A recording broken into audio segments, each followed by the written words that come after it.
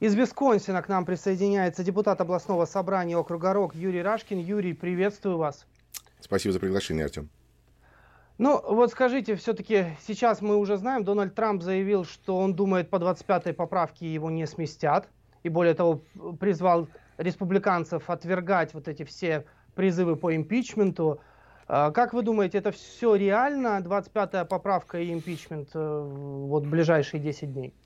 Я думаю, что ситуация становится все более и более опасной, и поэтому надо делать что-то.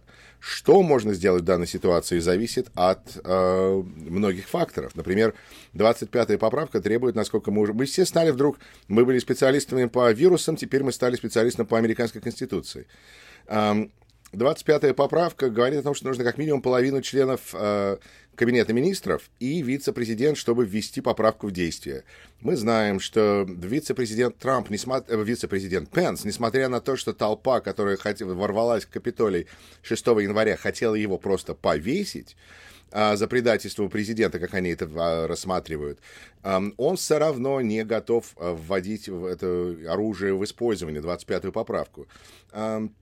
Более того, поступила информация, что, например, министр образования Девос, который к ней очень плохо относились все, кто занимается образованием в нашей стране, ну, практически, она ушла в отставку. С одной стороны, такая радость, ура, а с другой стороны, выяснилось, что она ушла в отставку, потому что она хотела использовать 25-ю поправку, но когда стало понятно, что 25-й поправки не будет использована, она решила, что тогда нужно просто уходить из этой администрации срочно, и она подала в отставку. Поэтому 25-й поправка нам пока не светит, но поскольку ситуация развивается так быстро, сказать, что ее не используют вообще, тоже нельзя. Поэтому на данный момент нашего разговора думаю, что 25-ю поправку все-таки не используют. С другой стороны, есть импичмент и есть возможность ухода Трампа в отставку. Это 3 варианта, по которым мы знаем, он может как бы покинуть помещение до 20 января. Уход Трампа в отставку, к сожалению, выглядит нереальным. Этот человек рассматривает любую возможность проигрыша как самое ужасное, что может с ним произойти.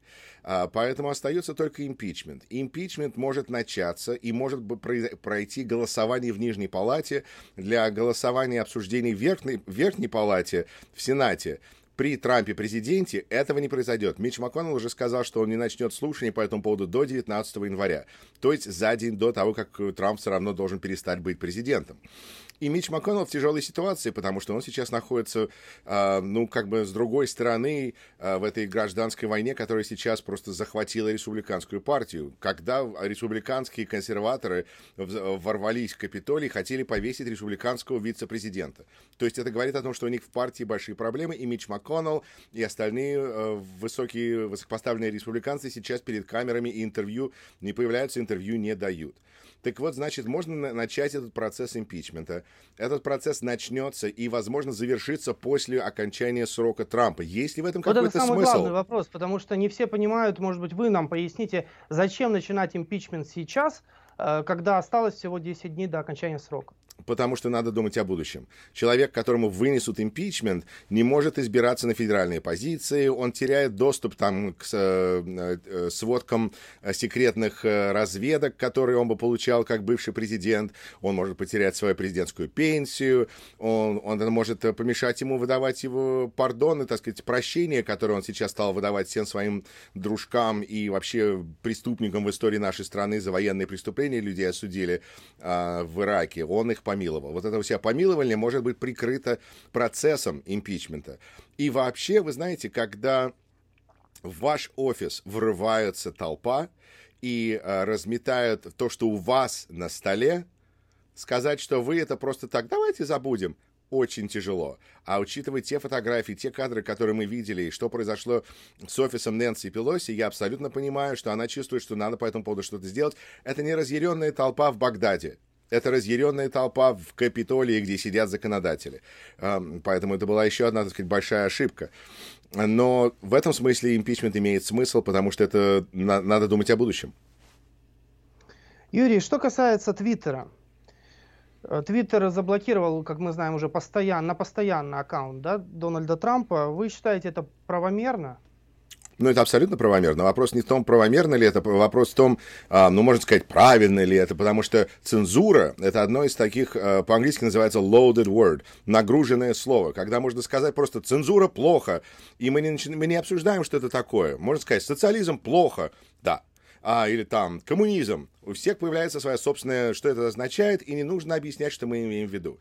В данной ситуации у нас частная компания, которая сказала одному из своих пользователей, что, вы знаете, поскольку вы подстрекаете людей к насилию, мы просто заблокируем ваш счет. Это могли бы сделать и делают со многими людьми каждый день. Но ведь это не многие там из людей, да, это не просто пользователь, это все-таки президент Соединенных Штатов. Ну и что? Ну, я не знаю, я у вас хочу спросить, это ничего не значит в данном случае? Нет, это ничего не значит, потому что он подстрекатель.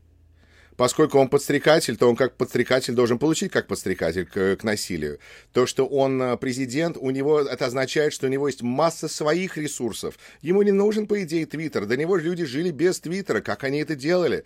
У него есть и пресс-секретарь, у него есть и директор коммуникаций. Он может всегда выпустить пресс-релиз, он сейчас хочет сделать массу интервью с разными СМИ. Что, если меня заблокируют на Твиттере, я могу это сделать? Нет. Он в особой ситуации, поэтому, когда он начинает так страдать, что его не пускают в соцсети, где он разжигает раздор в нашей стране, я только думаю, это хорошо. Более того, многие республиканцы говорили все 4 года его правления, что, знаете, у него такая хорошая политика, было бы только хорошо, если бы он перестал писать на Твиттере, потому что неправильно получается, выглядит плохо. А я считал, что наоборот, надо было его оставить на Твиттере, пока он был президентом, чтобы мы не забывали, какой он безумный. Потому что, когда он не пишет на Твиттере, появляется ощущение, что все идет как-то нормально. А когда он оказывается на Твиттере, мы говорим, помню, он ненормальный. И поэтому в этом смысле абсолютно я был рад, что у него был Твиттер все его 4 года. Несмотря на то, сколько ущерба он нанес дополнительно этим, у выборов есть последствия.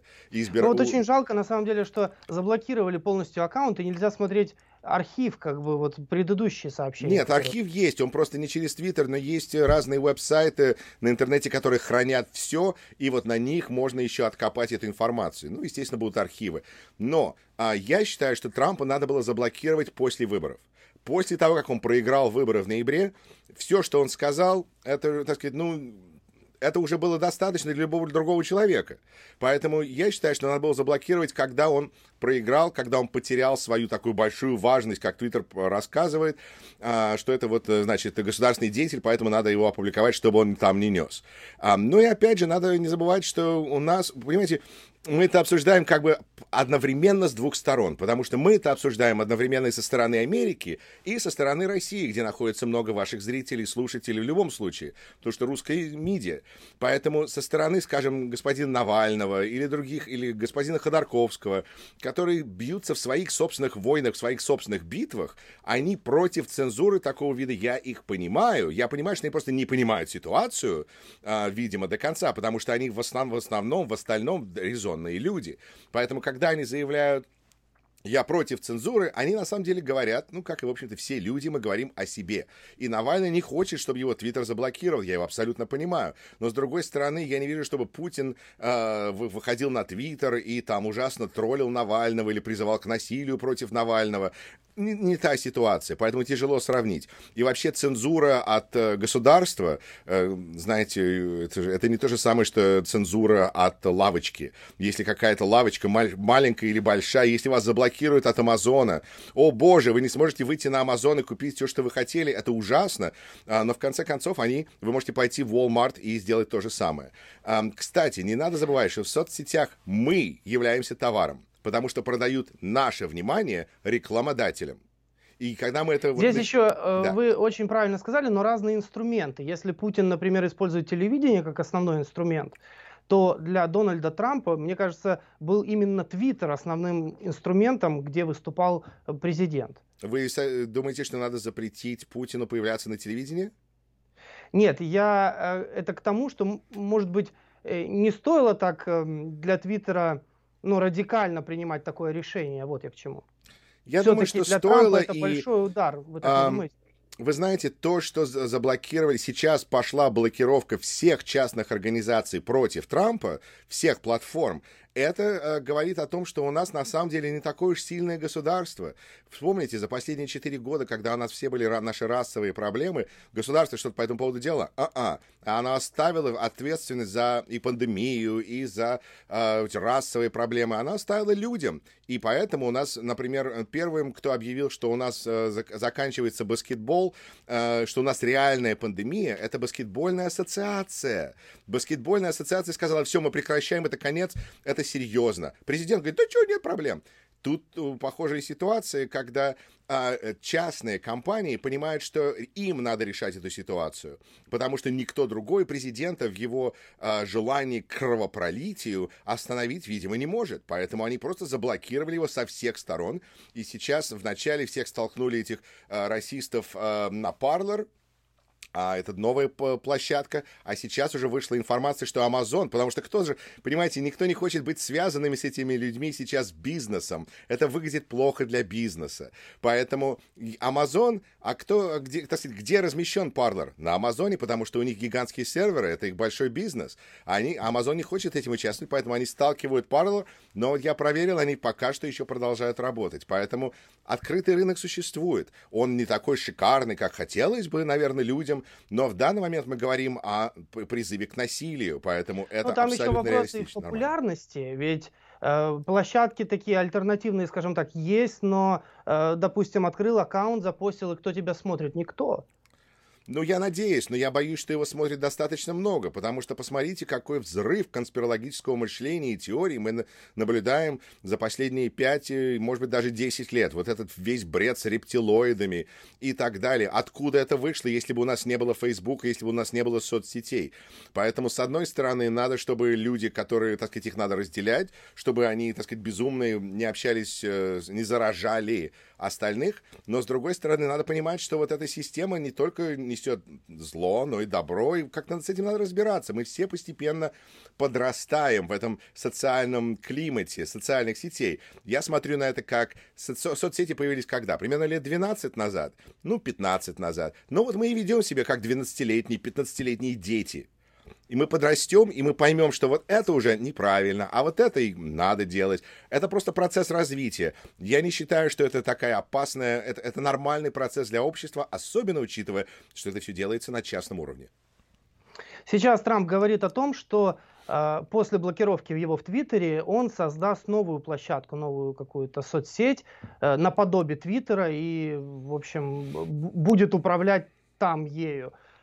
Как вы считаете, получится ли у него?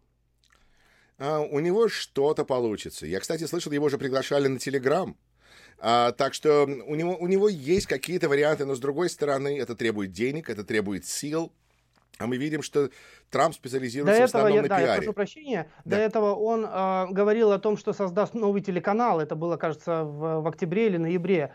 После того, как он обиделся на Fox, он говорил о том, что создаст новый кабельный телеканал новостей. Да. И есть канал, есть Newsmax, есть OANN, есть несколько каналов. Они новостями не называются, потому что это нереальная информация. Это именно то, на чем это и есть фейк-ньюс. Но это надо поддерживать. Нужна либо реклама, либо подпитка денег из какого-то источника.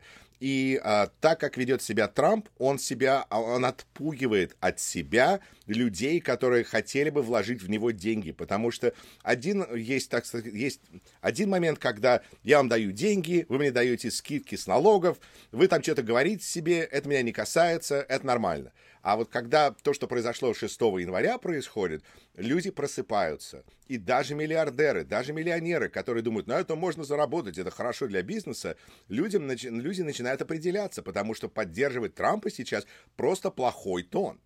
Поэтому разобраться, что здесь правильно и неправильно, мы еще не закончили. Этот процесс будет продолжаться. Опять же, ему и его семье надо будет продолжать зарабатывать, поэтому молчать они в принципе не будут. Как они будут выражать свое мнение, мы еще не знаем, увидим, но этот процесс развивается. Я сомневаюсь в том, что Трампу, с одной стороны, удастся создать платформу, которая будет успешный, как Twitter или как YouTube или любая другая стандартная платформа, но, с другой стороны, его последователи за ним пойдут в любую пещеру. И это, кстати, интересная параллель, потому что сейчас я вот буквально несколько часов назад прочел, что Виктор Шендерович, Его видео там YouTube как-то заблокировал, он не может получать деньги с просмотров, поступила какая-то заявка, что это нарушение авторских прав, и говорят, вот вы прямо как Трамп. Ну, как может быть Виктор Анатольевич как Трамп? Единственное, с чем его можно сравнить как Трамп, что если Виктор Анатольевич вещал в пещере, то туда люди тоже бы пришли, потому что это Виктор Анатольевич Шендерович. И мы можем нечто подобное видеть с Дональдом Фредовичем Трампом. Юрий, благодарю за комментарий. Это был Юрий Рашкин, депутат областного собрания округа Рок, штата Висконсин. Спасибо большое. Спасибо вам.